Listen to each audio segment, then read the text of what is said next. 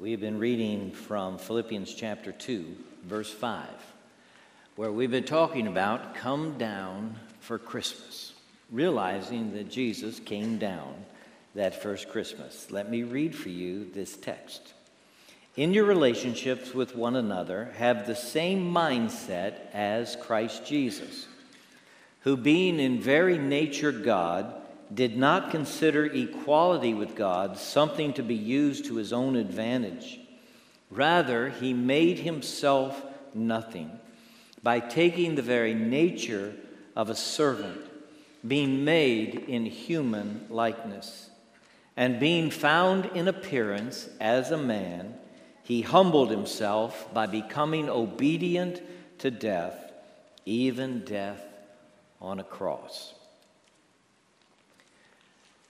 The wise men said, we want to come and find him so that we may worship him.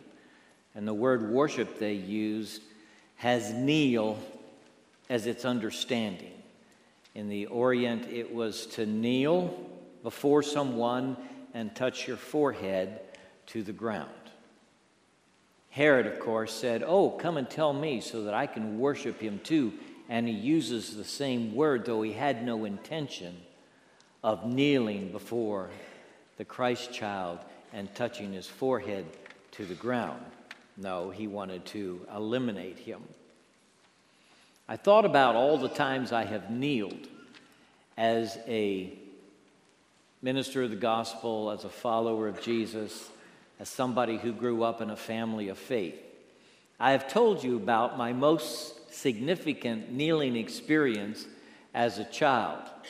The home that was converted from the church where I went when I was a boy.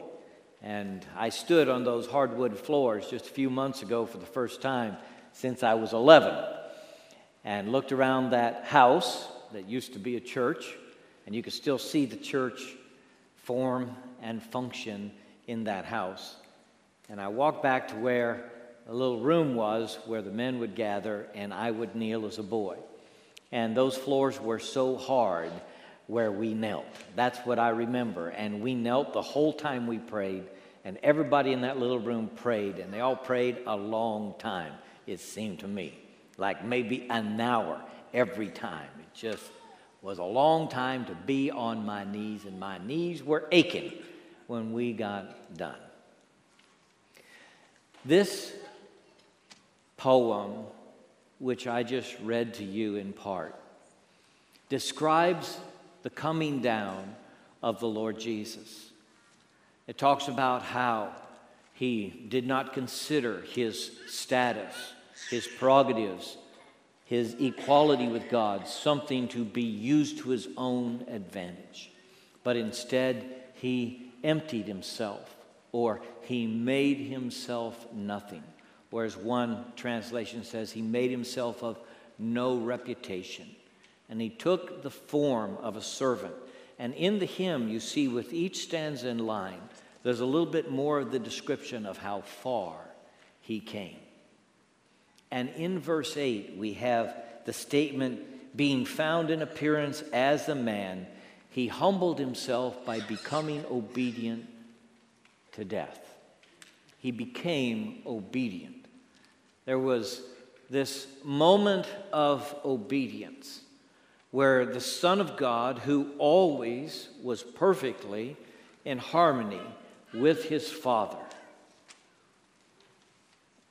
surrendered completely to the Father's will once again.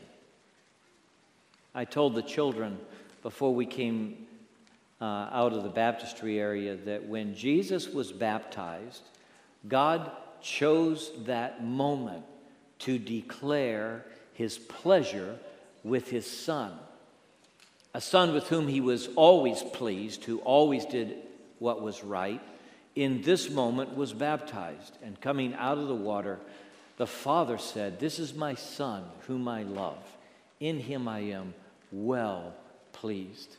And the Father was well pleased with every word and every deed that his Son spoke or did in his sojourn here on earth.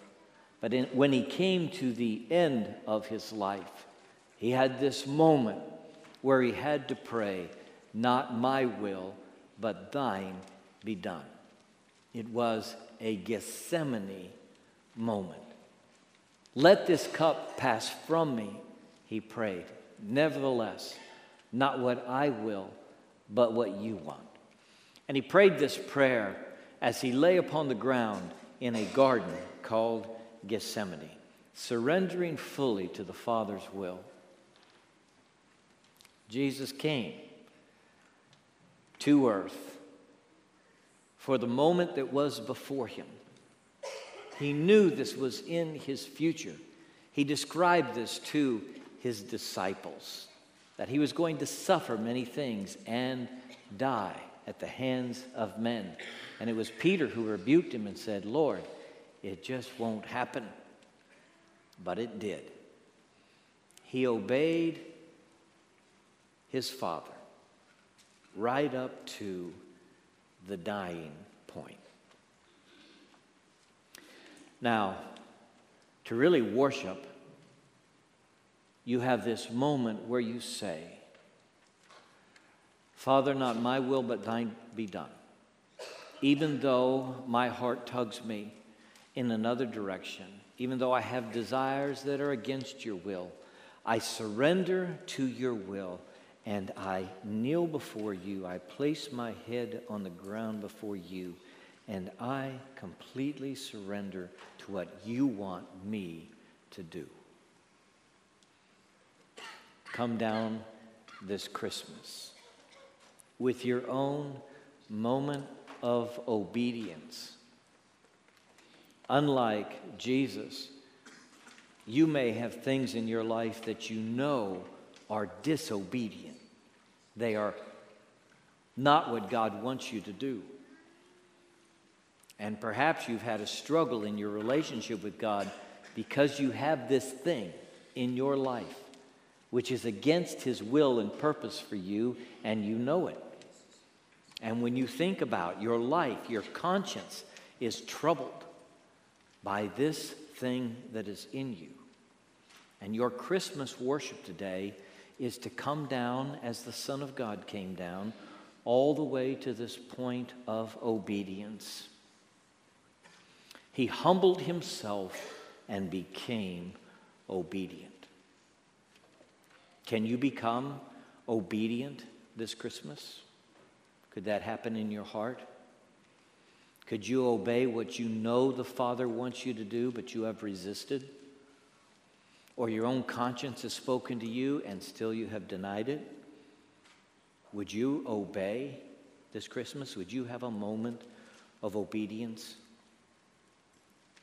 When the writer of Hebrews challenged us to not give up, to always persevere, to not be afraid, but to go forward with God, he called us to a particular moment in the life of Jesus.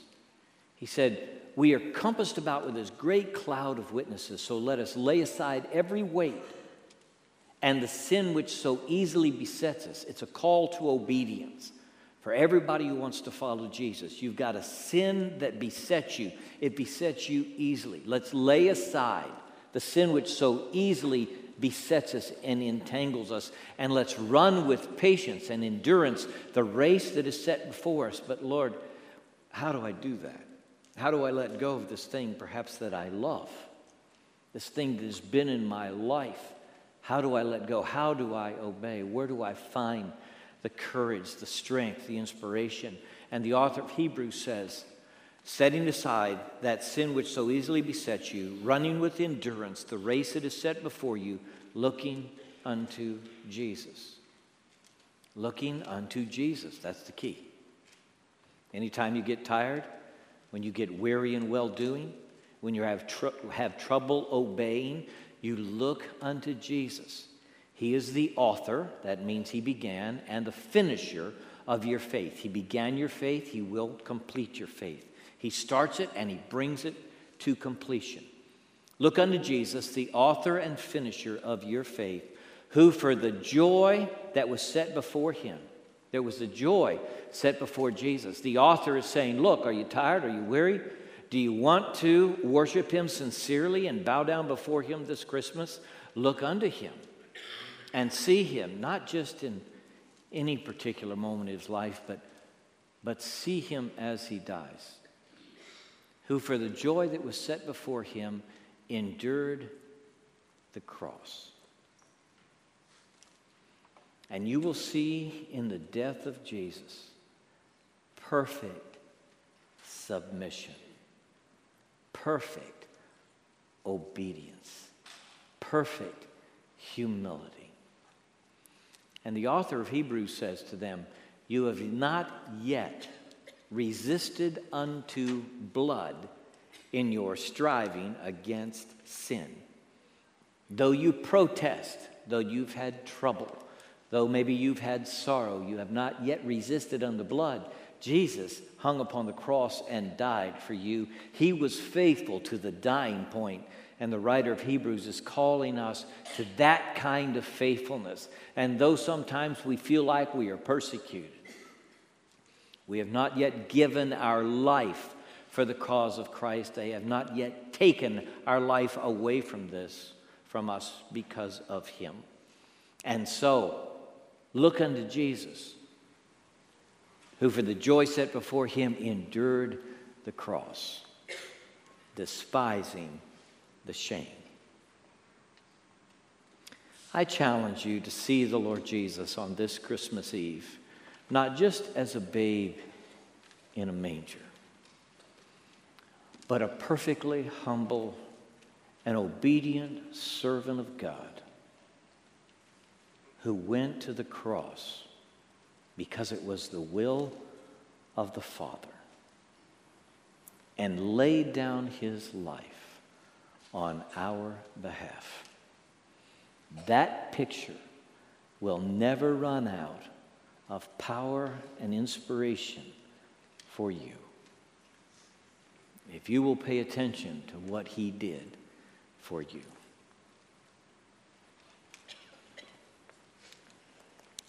I read the story of the Napalm girl, Kim Phan Thai. Did you see it? Published this year. Fire Road, the Napalm Girl's Journey.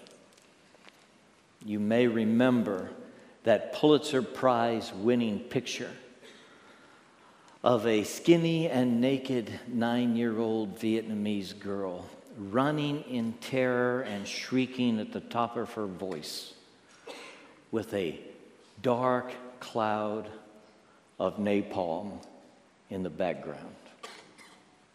That's the Napalm Girl. It happened in 1972. Her story is that she was burned severely on her back and her neck and her arms. And even today, 45 years later, she receives treatment for those burns that she experienced in that terrifying moment as a child. She also says that she was running then in that picture, and she ran for 10 years. She ran from the bombs and the war, and then she ran from communist Vietnam, and she ran with anger and resentment and bitterness in her heart. Her life story was a picture of running. Until on Christmas Eve, 1982, Kim Thai went to a worship service where they were remembering Jesus, the Christ child. And she said the pastor talked about the gifts under the tree, but the one true gift of Christmas was Jesus Christ himself. And to receive this gift was to receive forgiveness and life and peace. And the Napalm Girl that Christmas Eve ran straight into the arms of God and tells the story of trusting Christ as her personal Savior and the transformation that happened in her life. And 45 years later, she writes the story of her salvation and urges everyone to run to Christ on Christmas Eve. I thought when I read that, someone will need to do that. Someone driven by fear and rage, anger, bitterness, and resentment. Someone who was unjustly treated, who was wounded and burned and scarred and suffered. Someone who maybe since a child has run, needs to run this day into the arms of God who loves them so much that he gave his one and only Son to save them and rescue them from their sin. Kim says that peace and joy flooded into her life and has been her companion ever since.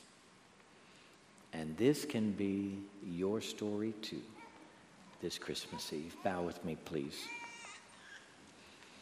Heavenly Father, I pray for the one who sits here in this room in desperate need, not even knowing why they came to church perhaps. By your Holy Spirit, would you draw them to yourself? Lord, I pray that young person who's been running will run into the arms of Christ this Christmas Eve. I pray for that adult who's been so far away so long that today they will find forgiveness and peace in you. In Jesus' name we pray. Amen.